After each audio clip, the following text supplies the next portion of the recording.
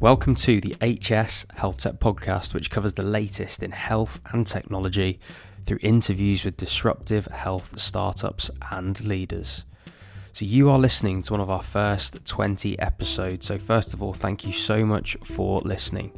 As you can imagine with the podcast, they get more and more popular, which ours certainly did after episode 20. So we started giving proper introductions, long introductions, and we upgraded our equipment and everything like that. So that's why you're hearing from me now, because we're putting this at the start of every one of those first 20 episodes.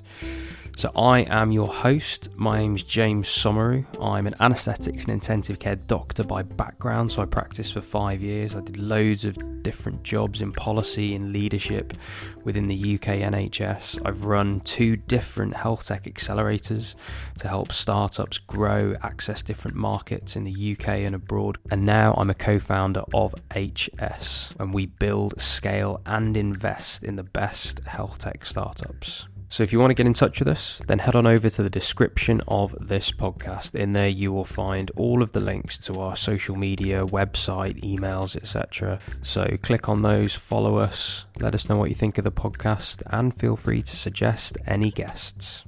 Hope you enjoy this week's episode. Hope you enjoy the rest of the podcast. Connect with us. Let us know what you think. Welcome to this week's episode of the HS podcast. My name's James and Alex is also with me today. We're the founders of HS, and joining us this week is Peter Hames. Peter's the co-founder and CEO of Big Health, which is a health tech company that creates digital programs to help those with mental health conditions. Peter is an insomnia patient himself, or at least was. So unsurprisingly, Big Health's first product is therefore Sleepio, which is a digital sleep improvement program delivered online or via their app, and I'll allow Peter to explain all about that. But first of all, Peter, welcome. How are you doing? I am very good. Pleasure to be here, guys. Yeah, excellent. Sat in sunny San Francisco, which isn't a guarantee by any stretch, but yeah, enjoying the weather. Awesome. So, Peter, for our listeners, why don't you tell us your story? Yeah. So, so it's certainly been a winding road. Big Health, first thing to say, starts from a very personal place, as you've already alluded to. So a few years ago, I developed insomnia, which, as I'm sure many people listening will relate to, is a pretty terrible experience. And I'm very lucky that I studied experimental psychology at undergrad, so I'm very fortunate that I know the science behind non-drug therapies for issues like insomnia. The most evidence-based of which is cognitive behavioral therapy, or CBT. And I knew from my degree that traditionally CBT is delivered face-to-face by a trained therapist. You get on the bus, you go and see someone, a trained specialist once a week for about an hour. And the whole model is that you get taught, skills, knowledge, and techniques to help you become your own therapist. So that the reason it's so effective is, it really is an empowerment model. It's about, giving you what you need to understand and address your own issue, your own problem.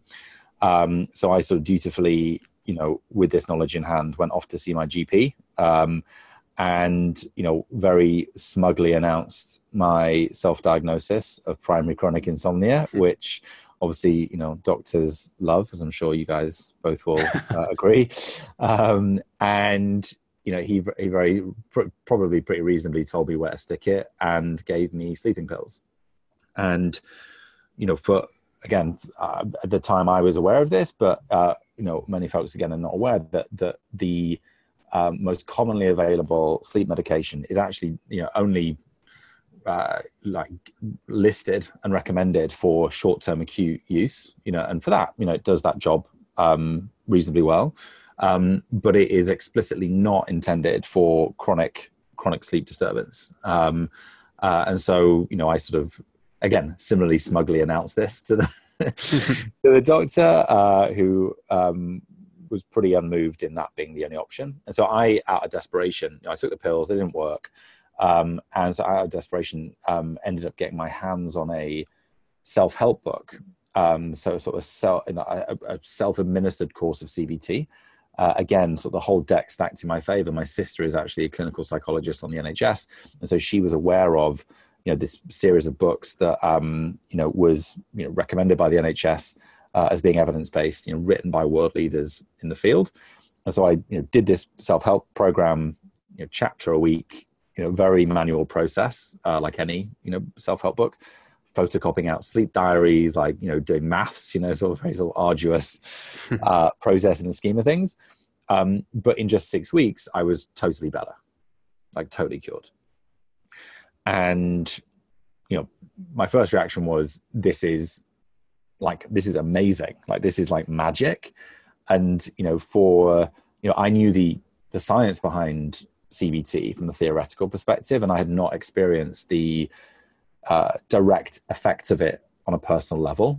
And for anyone who's not experienced that, the great power of CBT is it's not rocket science, right? Like the great power of it is that it is, I like to think of it as evidence-based common sense. It's a set of very intuitive, very practical principles to apply to your thinking and to your behaviors.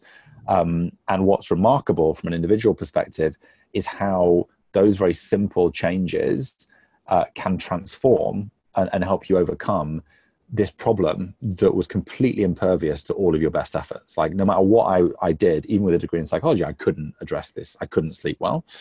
The second reaction was, this is totally insane that we have a situation in which hundreds of millions of people across the world are suffering from these issues, like insomnia, like anxiety, like depression, for which we have these evidence-based non-drug solutions like CBT.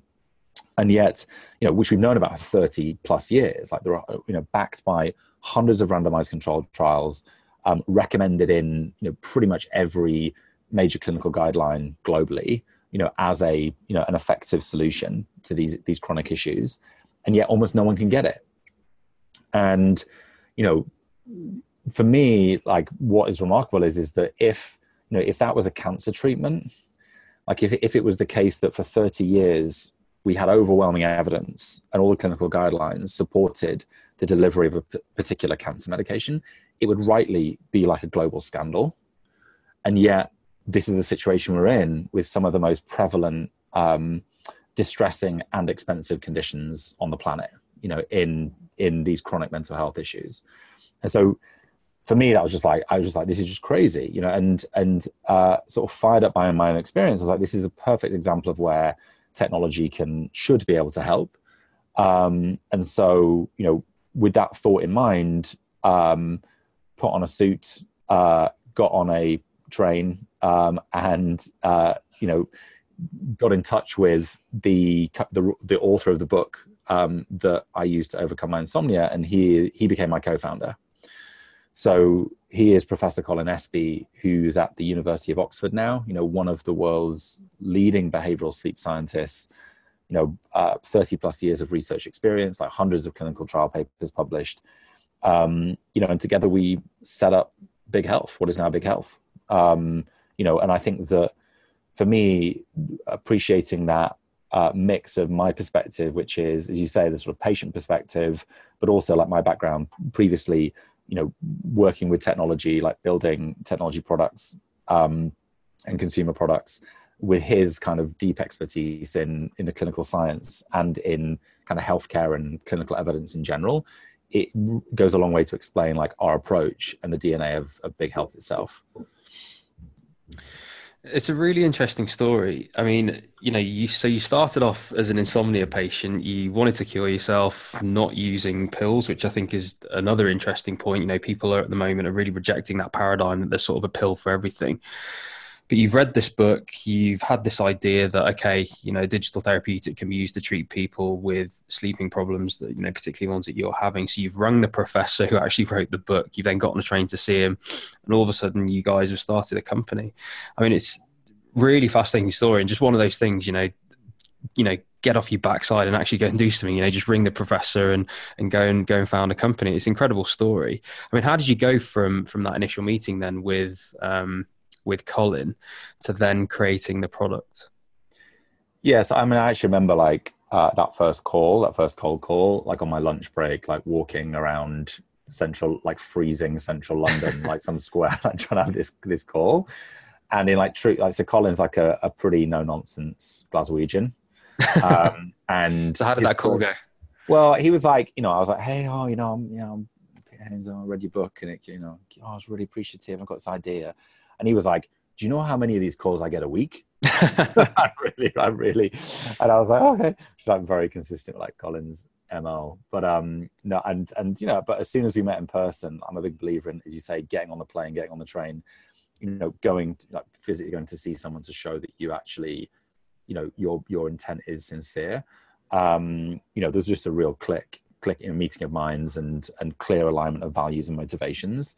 And like, I'm just incredibly lucky, that it just so happened that the person who'd written this book, that Colin was not only, one of the world's top experts, but it has proven to be such a great partner in terms of, mindset. Like Colin's has always been an early adopter of technology, is incredibly sort of ambitious and kind of creatively minded. And, so has been like, it's worked really well between us in terms of a partnership. So yeah, I would really, I think it is, in my experience to date, it's always been the case that there are, in general, people are always going to be much more receptive to ideas than you might fear. And in this particular domain of like health technology, there are these sort of silos of such like pent up demand in the, you've got innovators coming from outside the healthcare field, or, clinicians from within it who might not, maybe, who don't necessarily have all the skills or experience necessary to build the complete picture. And then you'll have like other folks who are looking for exactly that, like complementary set of skills and knowledge. So, with respect to academics, I have found that, a lot of health technology entrepreneurs, at least in the early stage, struggle with this question of like, how do we collect clinical evidence in a way that is, cost effective, is actually affordable and, credible and all the rest of it. And my advice is always like, just ring up a bunch of academics, because the likelihood is that you will find someone who is in desperate need, and desperately wants a technology solution to test or to like, and just doesn't have the skills and knowledge about how to build that technology, but has, a ton, maybe already has existing research grants that they can put to work against testing and innovation. So I think that for me, one of the biggest ways that we can accelerate the whole ecosystem is by building better bridges between those different disciplines and just matchmaking between like-minded individuals from very, very different backgrounds. I'll definitely ask you about the evidence in a sec, but first of all, I'd quite like you to just talk through the product. So talk us through like a typical user journey for someone that uses Sleepio. Yeah, so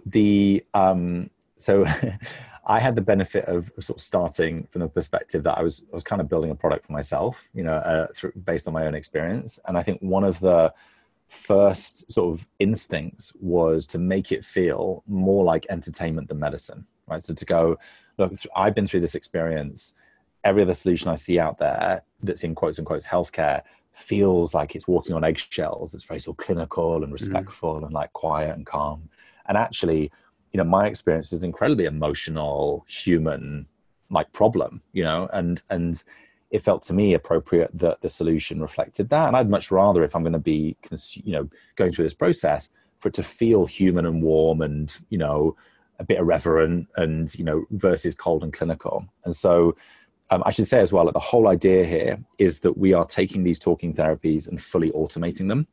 That's really central, was always really central to our solution to this problem, which was you have this enormous scale of need, and the current way of delivering CBT is never going to scale to that scale of need. And so that pure automation from day one was central to, this idea of digital medicine, the idea that we are substituting the molecule for the algorithm, but that, the fundamental dynamics of the solution are the same, which is in the same way you can produce millions of pills very, very efficiently, you can produce infinite copies of software, all of which are all identical, very, very, instantly.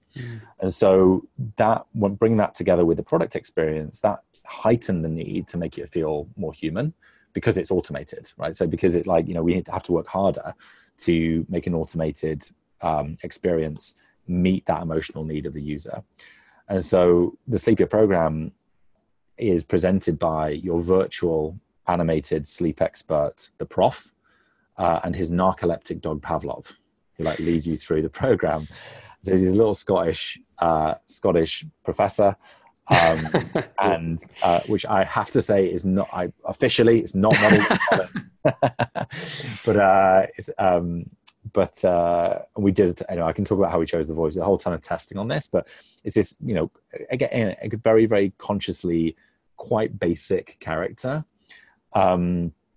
Based on the evidence that we saw around avatars and around, people's irresistible urge to confer humanity on something that looks human, even if they know it's not actually human. And so the prof and his sleepy dog Pavlov, will greet you by name and give you a personalized evaluation of let's see how you've been sleeping this week. Okay, not such a good week, but hang in there, early days. If you've been entering your sleep data through the week. And then we'll give you a set of tailored cognitive and behavioral techniques based on the information that you've given him. And so that could span from, like I say, particular, cognitive approach, like paradoxical thinking, all the way through to, the more intense behavioral techniques like sleep restriction.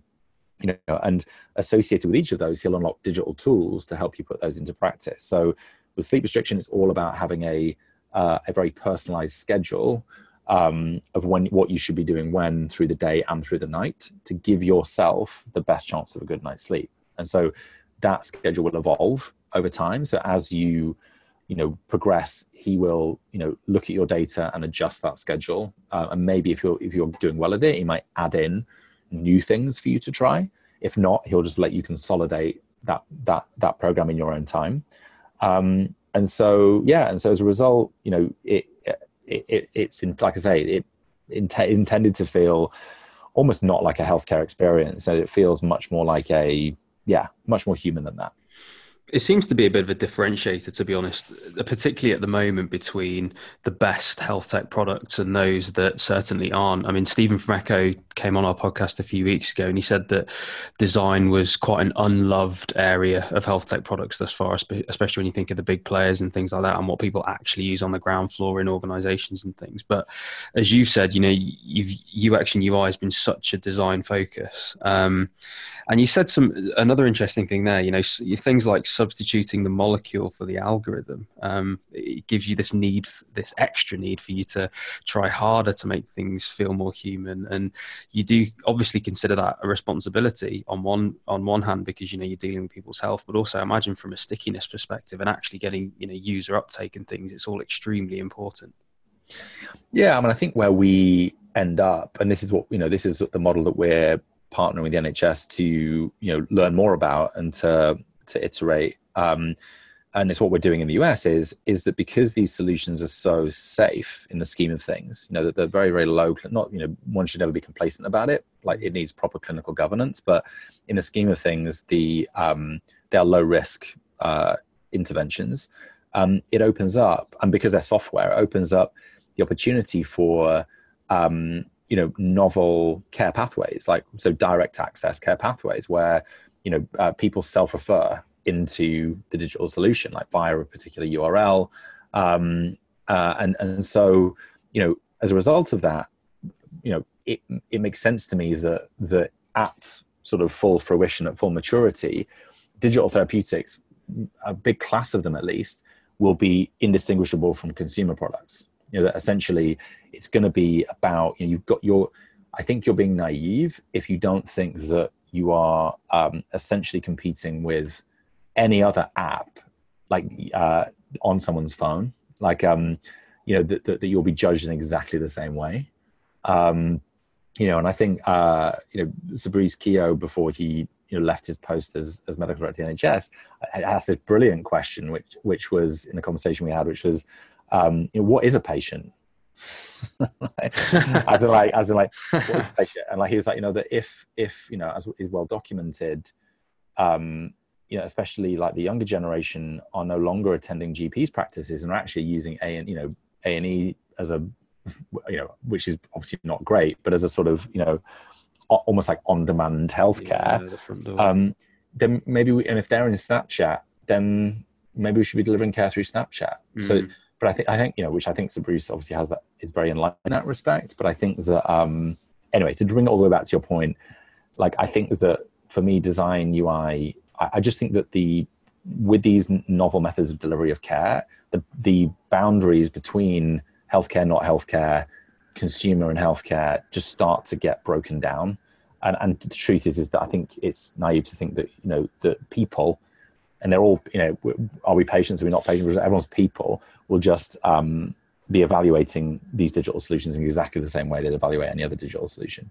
We talk about digital health itself as an emerging market. And I think it's fair to say that when you pitched the original idea and concept for Sleepio to Prof. Espy, digital therapeutics hadn't really been, talked about a huge amount. So tell us a little bit about how you took that initial kind of pitch, the initial concept that you and Colin devised, and then took that to kind of people like the investors, people like even the patients, to show them that this was a viable solution, that if it was built was going to benefit as many people as it has now done. Yeah, so we, you're right that like digital therapy, it's nice that it's got a name now. So like I was talking about digital medicine, I want to say maybe like 3 years ago, and it's only really in the last 18 to 24 months that as a digital therapeutics as a label has really gathered some momentum, I think, which is great, and I think it's great that it's got that sort of focus. And you're right that when we first developed this in the UK, we didn't really have any idea what it really was, or any idea that it was even health technology, like that it fit into a sort of community or a kind of sector. Like there was so few people doing anything at all, like certainly in the UK around at that time. What was interesting is the first time that we raised, so our first venture investment was from Index Ventures. We were actually their first, very well, esteemed, very, probably the most successful technology venture firm in Europe. And Neil Reimer, who's the co-founder, is on our board still, who made that investment. Neil, just who has proven himself to be like a real visionary investor, just keyed into that vision, which was, the first principles. This stuff is as scalable as drugs. It's as or more effective. And if you believe like we do in the latent user demand for an alternative, then this could be absolutely enormous. And he just bought into that idea. He bought into the first version of the product. He could sort of see where we were heading with it. And so from an investor perspective, we were sort of very fortunate that we found, early on, like quite visionary investors. In terms of actually those other stakeholder groups, that's for me, that's the big challenge in this domain is if you think about, so our purpose is to help millions back to good mental health, right? Like no asterisk, no small print, like every decision that we make in the company has to be justifiable in terms of how it gets us in a straight line closer to that goal. I say like a scratch record at the start of every team meeting, to hold all of us accountable, and of course we'll drift and there'll be gray areas and so forth. But the important thing is we're continually snapping back towards that being the thing that we're optimizing for. And so, in that context, we realize that, well, there's actually sort of a longer story here, but like, we realized that, coming to the US was going to be our best way of accelerating that. And I'm proud to say I'm an NHS Innovation Fellow, which sounds very grand. Unfortunately doesn't come with any sort of ceremonial outfit or anything. So actually, James is the only person on this podcast who isn't an NHS. Yeah, I know. There's a lot of us now.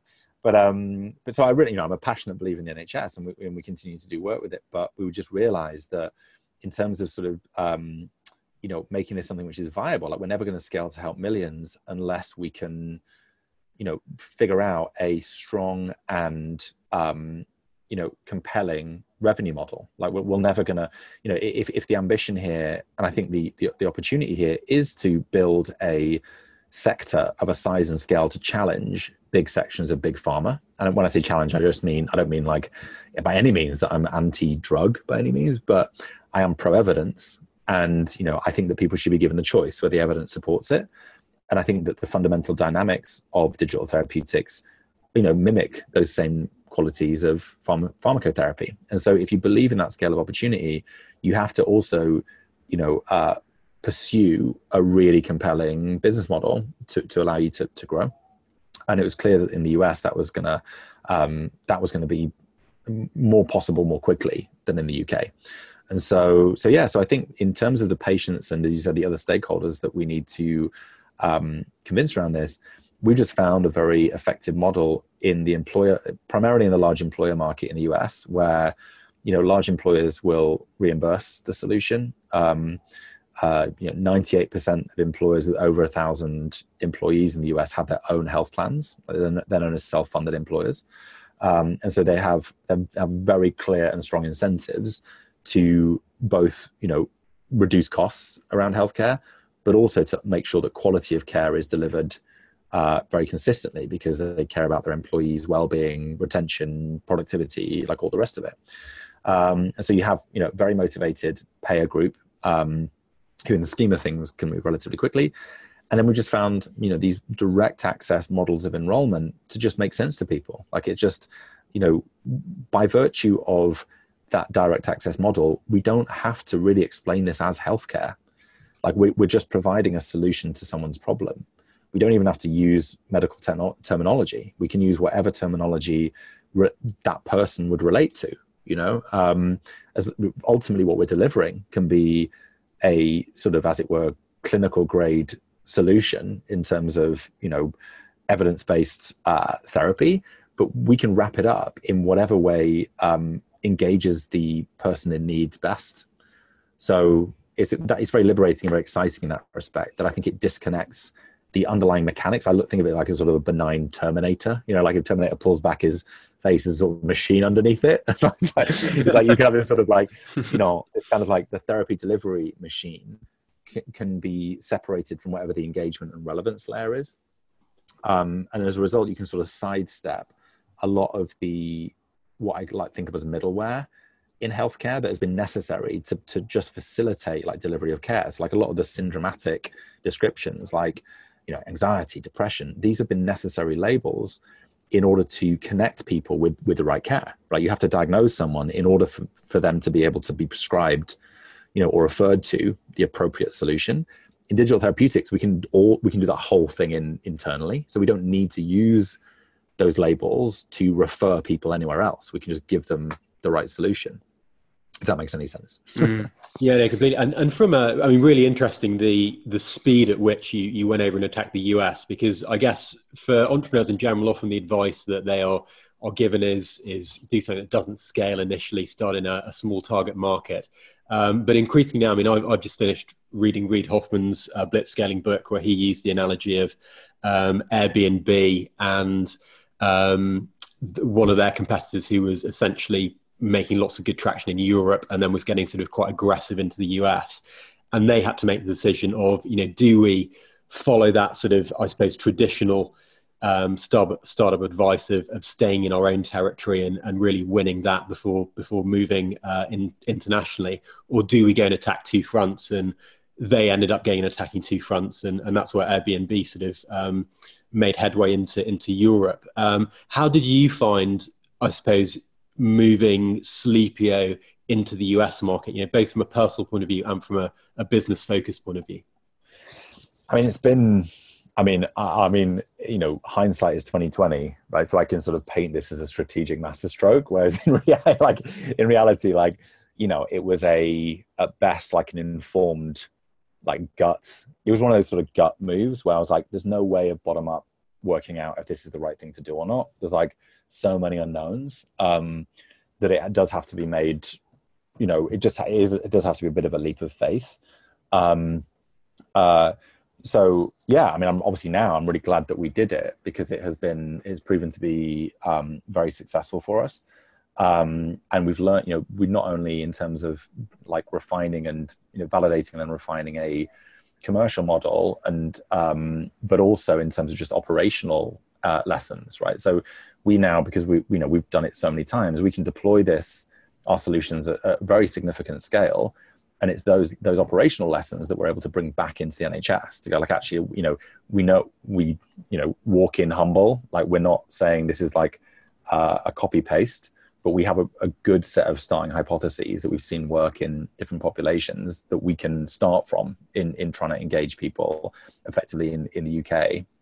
And I think it's funny because, that sort of cliche of like, however many years it takes to be an overnight success. Like, I think, we certainly felt like we banged our head against a few brick walls in the UK before making that decision to move to the US. And it was actually the index investment that triggered it. So it was that allowed us that ambition to take on that market. Like it's, my experience honestly was that, I'd say in groups of people or investors, I mean, obviously like the really big opportunity is the US, and everyone would sort of nod and go, yeah, you're right. And that sort of conversation would end there. And as soon as we'd raise money from index, I was like, the real opportunity is the US. They were like, well, why don't you move there? And I was like, damn it. There's sort of nowhere else, there's no excuse not to sort of go and attack it. And so I think, but yeah, it's been great. And like again, to mangle yet another cliche, or I think in this case a Ben Franklin quote, wisdom is knowledge of your own ignorance. And I think that my experience of the US health market has been that, it's a bit like a fractal, that you sort of look at it and go, I think I've sort of got my head around that. And you get a bit closer and you're like, there's another level of complexity. Like every time you get closer, there's more and more complexity. And so, I feel in a way like less confident that I know of what percent I know at this point, but we've learned what I do know is we know a huge amount more about it than we did when we first got here. So yeah, I don't know if that really answers your sort of rambling, but answer your question. Yeah, it does. I mean, one of the things that we, at HS, James and I tell all of our companies is think global from day one, and don't be afraid to make those big decisions early. And you guys obviously are a prime example of that, looking at that US market and actually going over there and making it happen. As you say, everyone talks about moving territories or going international, but often people take a long time to make that leap. And the other thing that we sort of put a lot of emphasis on is sales. So it'd be really interesting to know, if just from a really practical sales point of view, going from a public healthcare system where, again, the NHS itself is quite fragmented, getting into specific deal makers and procurement channels is in itself an art and a science. Who are your sort of deal makers, and how's that changed looking at that more sort of, I guess, corporate insurance focused structure that you're now selling into? Yeah, and I would totally agree with you. I mean, I think that, the way that we think about striving towards that goal of helping millions back to good mental health is it does get broken down into three components, like product, distribution, and reimbursement. Like you got to excel at and be creative on all three of those fronts to succeed. And actually, I would argue that the latter two, distribution and reimbursement, need more innovation to be successful than the first. There's no end of stories of great products that just didn't go anywhere. Do you know what I mean? That withered on the vine and never made an impact. And I find it an enjoyable Rubik's Cube to try and, crack, essentially. So when we got here, as ever, it's a sort of a healthy mix of like a heavy dose of luck with some judgment. And we had been fortunate that we had started doing some of the right things for the wrong reasons, which is better than the other way around, quite frankly, where we had already had some contact with large corporates from Europe. Again, really vague sense that we could just sell this to companies. Like there was nothing deeper than that. And so we already had a couple of relationships that we could leverage. And, the benefit of that is that, you pull on a bunch of threads and some start, unravel, you start getting some traction on something. And so to some extent, you can sort of follow your nose on this. And so when we got here to the US, in a way, like naivety was one of our greatest assets, and sort of thinking about it from a first principles way. So all of our commercial traction to date the vast majority of our commercial traction to date has been driven by direct sales. Like we have it's all our own like commercial team that has been built to, make contact and build those relationships, close those deals, deliver those contracts. It's all been done in-house, and the vast majority of the credit for this needs to be given to my chief commercial officer, Dickon. And as two, British guys with funny accents, landing on these shores, there was a sort of very high level question about, will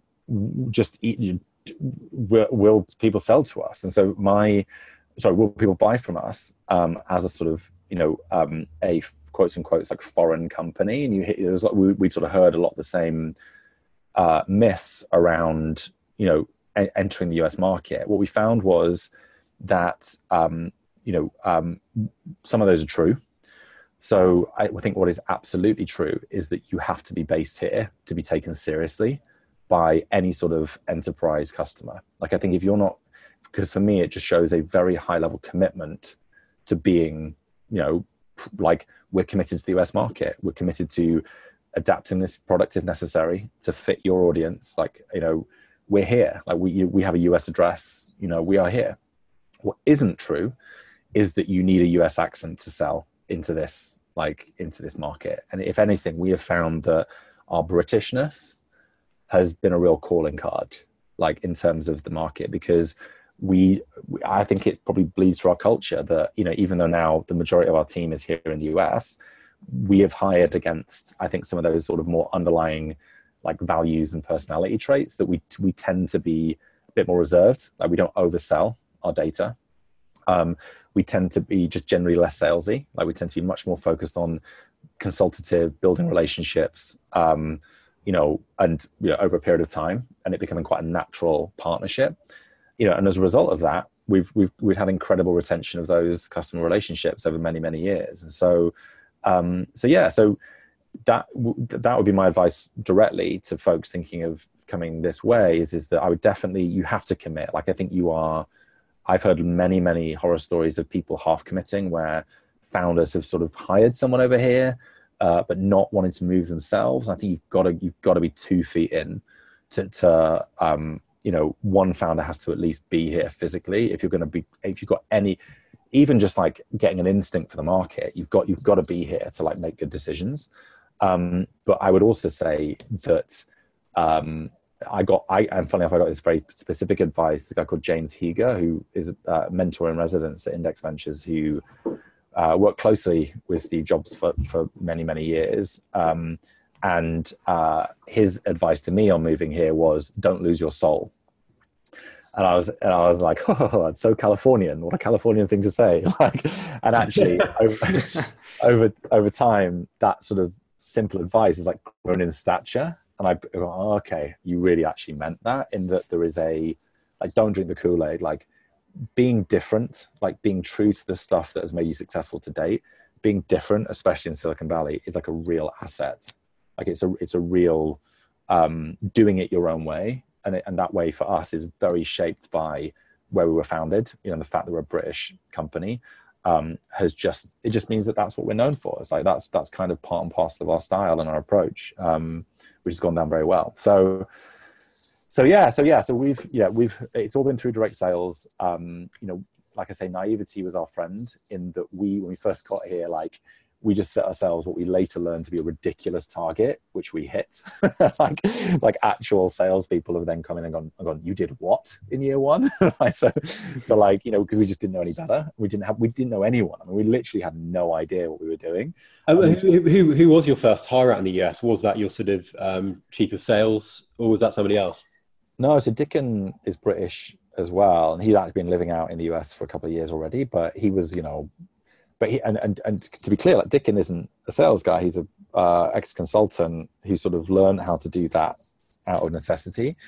Our first US hire, so because we moved, there were probably like 10 of us at that point. It was probably and we left a couple of people back in the UK, so it's engineering in the UK, which is actually more to do with personal circumstances than any sort of strategy.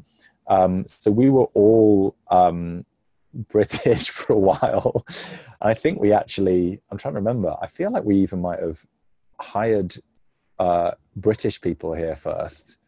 Our first actual US hire was a guy called Mike, who's still with us, who ended up doing everything. I mean, we're at that size that everyone's still kind of doing everything. And so, but he ended up doing everything from running marketing through to running partnerships. But he sort of slowly became more British, just started using British terminology. And then since then, like I would say, like the majority of there's 75 of us now, and the majority of whom are in SF, and the majority of those folks are a very diverse group, but like, there's definitely a higher percentage of Americans right now. So yeah, our VP product, Kelvin, he's actually Canadian. He'll hate me for saying he's US, but our VP engineering based out here, US. So yeah, much more locally representative workforce now than when we first got here. I just want to fill in the story now as well. So, I mean, via corporates and insurers, you're available to 12 million people worldwide. You've had 33 journal articles, 8 randomized controlled trials, obviously the be all and end all of evidence. You've had 12,000 participants in some of those studies. And now you're even prescribable in the UK, in London, to all 8 million people, right, on the NHS. I mean, that's an incredible amount of people that Sleepio is now available to. Yeah, it's great. I mean, it's humbling, and I think that, as you say, what's particularly satisfying is being able to, after many years, be able to make it available in the UK again. And like our focus in the UK is to find a mutually sustainable model. Like it's a partnership approach to go. Myself and Colin, Colin's worked in the NHS, for decades, for years and years. And that's really the motivation. So, his passion is about getting this stuff out there, and, all of his research over many years, like actually making a difference in the community. And so I think, it's really exciting to us to like be able to like bring back the lessons and the learnings that we found in the US and actually make it available to people in the UK. And the research evidence, again, I got Colin to, that's all Colin's credit. From day one, he advocated for it. It highlights to me, and actually reflecting on it, how much of this stuff is actually values based. Like, it's like it ultimately has a strategic value, but a lot of this stuff we did just because it felt like it was the right thing to do. And so collecting evidence, we published our first randomized control trial, which was the first ever placebo group RCT for digital mental health intervention, while we were bootstrapping. Like, we didn't even have funding at that point, and this is pre-revenue. Like, and so, and there were days and nights where I was like, this is insane. This is like a really stupid, this is like what are we doing? Like, this is crazy. But, Colin was adamant that like, this is healthcare. This is the way we should do it. We should prove it works. This is, if we're serious about this being, having the impact that we want it to, we have to do the hard yards. So we've got to do this properly. And so in retrospect, I'm really grateful, because that then set the ball rolling to this like snowballing set of evidence where, our evidence just grown and grown. And a lot of like the banal, this shouldn't be surprising, but the way that we've grown that evidence base is by supporting science. Like, it's that simple. Like, we have a publish and be damned, to sort of like summarize it, approach to evidence collection. We have a set of research principles, which you've got to meet as a researcher, which is that, you've got to have IRB, approved protocol, you've got to be obviously well respected. You've got to be funded in some way as a study. But if all those criteria are met, we just give you our product to test. We don't have any say or rights over publication. I think that, and Ben Goldacre's, Bad Pharma, I think, kind of sums up, why this is so important for like science in general, but like that you don't have this anything that's systematically skewed in that way. But that's meant that the research that gets published is very credible, because it's independently led. And quality attracts quality. Like, researchers want to use the most evidence-based and credible solution in their research. And so I that I have to give all credit to Colin for, in sort of trusting his instincts, which has ultimately generated for us a huge asset in that clinical research. We're now featured in, our actual research is featured in the American College of Physicians' latest guideline as a recommended first-line intervention for insomnia, ahead of medication. Wow, that's awesome. Right? We didn't solicit that. Like, we didn't lobby them. That's just because there's so much evidence. Like, you referenced the 12,000 figure. This is an amazing stat to me. So I don't know. It depends if geographically where your listeners are, but Ambien is the brand name in the US for like Zopiclone in the UK. Like, it's the Z drug, like the generic hypnotic sleeping pill. More participants have taken part in controlled studies of Sleepio than have ever taken part in studies of Ambien. Wow. So, we have enough for a meta-analysis at this point, wow. right? But just on Sleepio. And so, that, for me, most excitingly, speaks to the potential of digital therapeutics, digital medicine. Is that, the last two studies were in JAMA Psychiatry, Lancet Psychiatry, respectively. So, two biggest, highest impact journals in the world. The one in the Lancet, the authors believe to be the largest ever controlled study of CBT.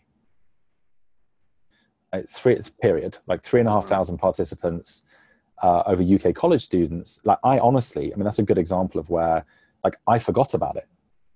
Right? Because it wasn't even a blip on our servers, right? Because it's fully automated, and yet, snap of the fingers. It's a bit more complicated than this, to be fair. Like, I'm sort of oversimplifying it, but from a technical perspective, delivery perspective, we had, just without noticing it, delivered the largest ever controlled study of a psychological intervention. And so, I honestly thought there's a good chance that won't show an effect. It's UK college students. I didn't want to regulate my sleep when I was a student, like, even if I could. But we did see an effect. But if we didn't, that'd be fine. Like, we go, okay, well, what do we learn from this? Let's look at the data for this population. Do we need to adjust how it's delivered? Do we need to think about, what does this tell us that we should learn from and improve from? So as it happens, we did see an effect, in insomnia, comorbid anxiety and depression, and even psychotic symptoms like hallucinations. But anyway, so I think that data is, I've got to give credit to Colin as being the driver for that, and I'm very grateful for it now. So I'm really interested then on something that you said earlier about, the effect on the sector and, the ability of digital therapeutics to obviously create this evidence, get the credibility, get patients on side or consumers on side. Where do you see the digital therapeutics sector going, both, in the US and or the UK? Yeah, so start with the UK. And so it's great to see this sort of strategic alignment with the triple aim. This idea that I think it was actually Donald Berwick, ex-Medicare, Medicaid guy, who first sort of coined this, but this idea that, any modern health system needs to be striving to, deliver population care, sort of preventative, population level health, increase quality, continue to increase quality of care at the treatment end, and reduce cost as a triple aim. Do all those things at the same time. Like, digital therapeutics are the only type of intervention that I'm aware of that can do all three simultaneously. That can actually, as I was just explaining, in a research context, you can inoculate essentially a whole population with a digital therapeutic super efficiently. Like, it's software, so you can just give access to millions of people by flicking a switch, essentially. And yet, as you can see from the outcomes, we've now got reams and reams of not just controlled studies but clinical audit studies, like in IAPS services in the UK, for example, showing that our outcomes based on IAPS collected data are at least comparable to the face-to-face intervention. So the quality of care is also delivered, And of course, because it's software, it's possible to arrive at, it is necessary to arrive at like reimbursement models that are mutually sustainable, that, you know, we have to, you know, especially in the sort of the pressures the NHS is under, you've got to do that. You've got to be able to show that it's got to be affordable as well as cost effective. So quite frankly, I don't see any other way, particularly in mental health, that the very admirable aims of the NHS are going to be met without digital therapeutics as a very, very significant portion. And I would say that those, in a very different system, you know, all of the cost and disease burden are exactly the same in the US, even if they hit different entities. And so on that note then, you know, your tagline is to help millions back to mental health. Safe to say you've almost completed Sleep, certainly more so than anyone else is doing. But what are you tackling next? Yeah, so we are this year launching our new product called Daylight, which is starting to be focused in like generalized anxiety disorder.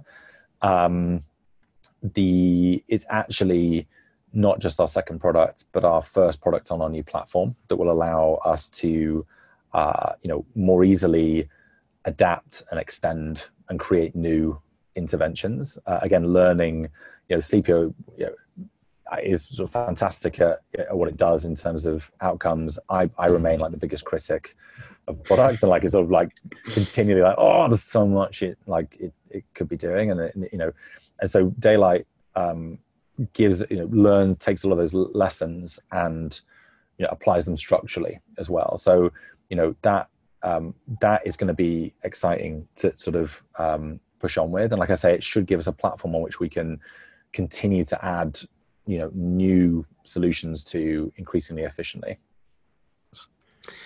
That's amazing. And let's just hope that it's even half as successful as Sleepio, right? Because anxiety is just an incredibly difficult problem to solve and causes such huge issues for so many people that I certainly wish you the best of luck. But Peter, the way we end these podcasts is we hand back over to you to kind of summarize a little bit about yourself, a little bit about Sleepio, and close us out with any asks that you've got of our audience.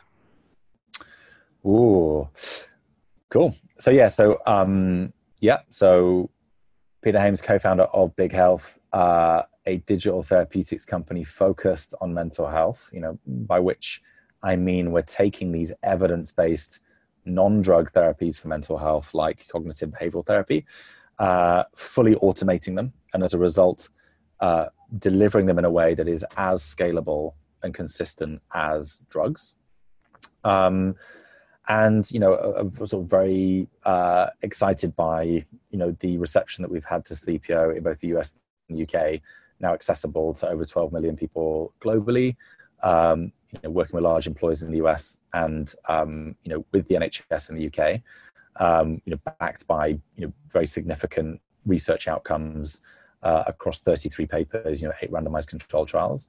And I think, what would my ask be? I mean, I think I don't really have an ask. I'm very, you know, I'd be keen. My direction of, like, my mindset is more about wanting to help, I guess.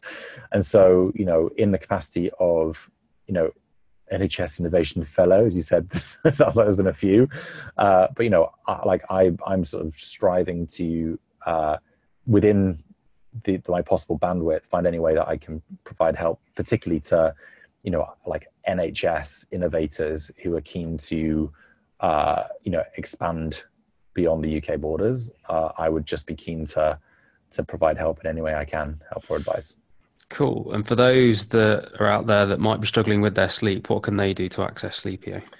So if you are in London or Oxfordshire, you can go on to sleepio.com/NHS and just follow the sign-up process there, and you will get free access to it. If you're not in one of those regions and you're not an employee at one of our covered customers, still go on to sleepio.com and you will be able to sign up to participate in research. And then in short order, you should get, you know, as soon as the next study is initiated, you'll get free access to Sleepio. Perfect. And finally, if people want to get in touch with you or the guys at Sleepio, how can they get in touch? If they email ea@bighealth.com, that will be the best point of entry. And I want to apologize in advance if there's any latency in getting back to you. That is my. So please be understanding. But it's my sincere intent to try and help if in any way I can. Perfect, Peter. It's been a pleasure. Thank you. Awesome. Great to speak to you. Likewise. Thanks, guys.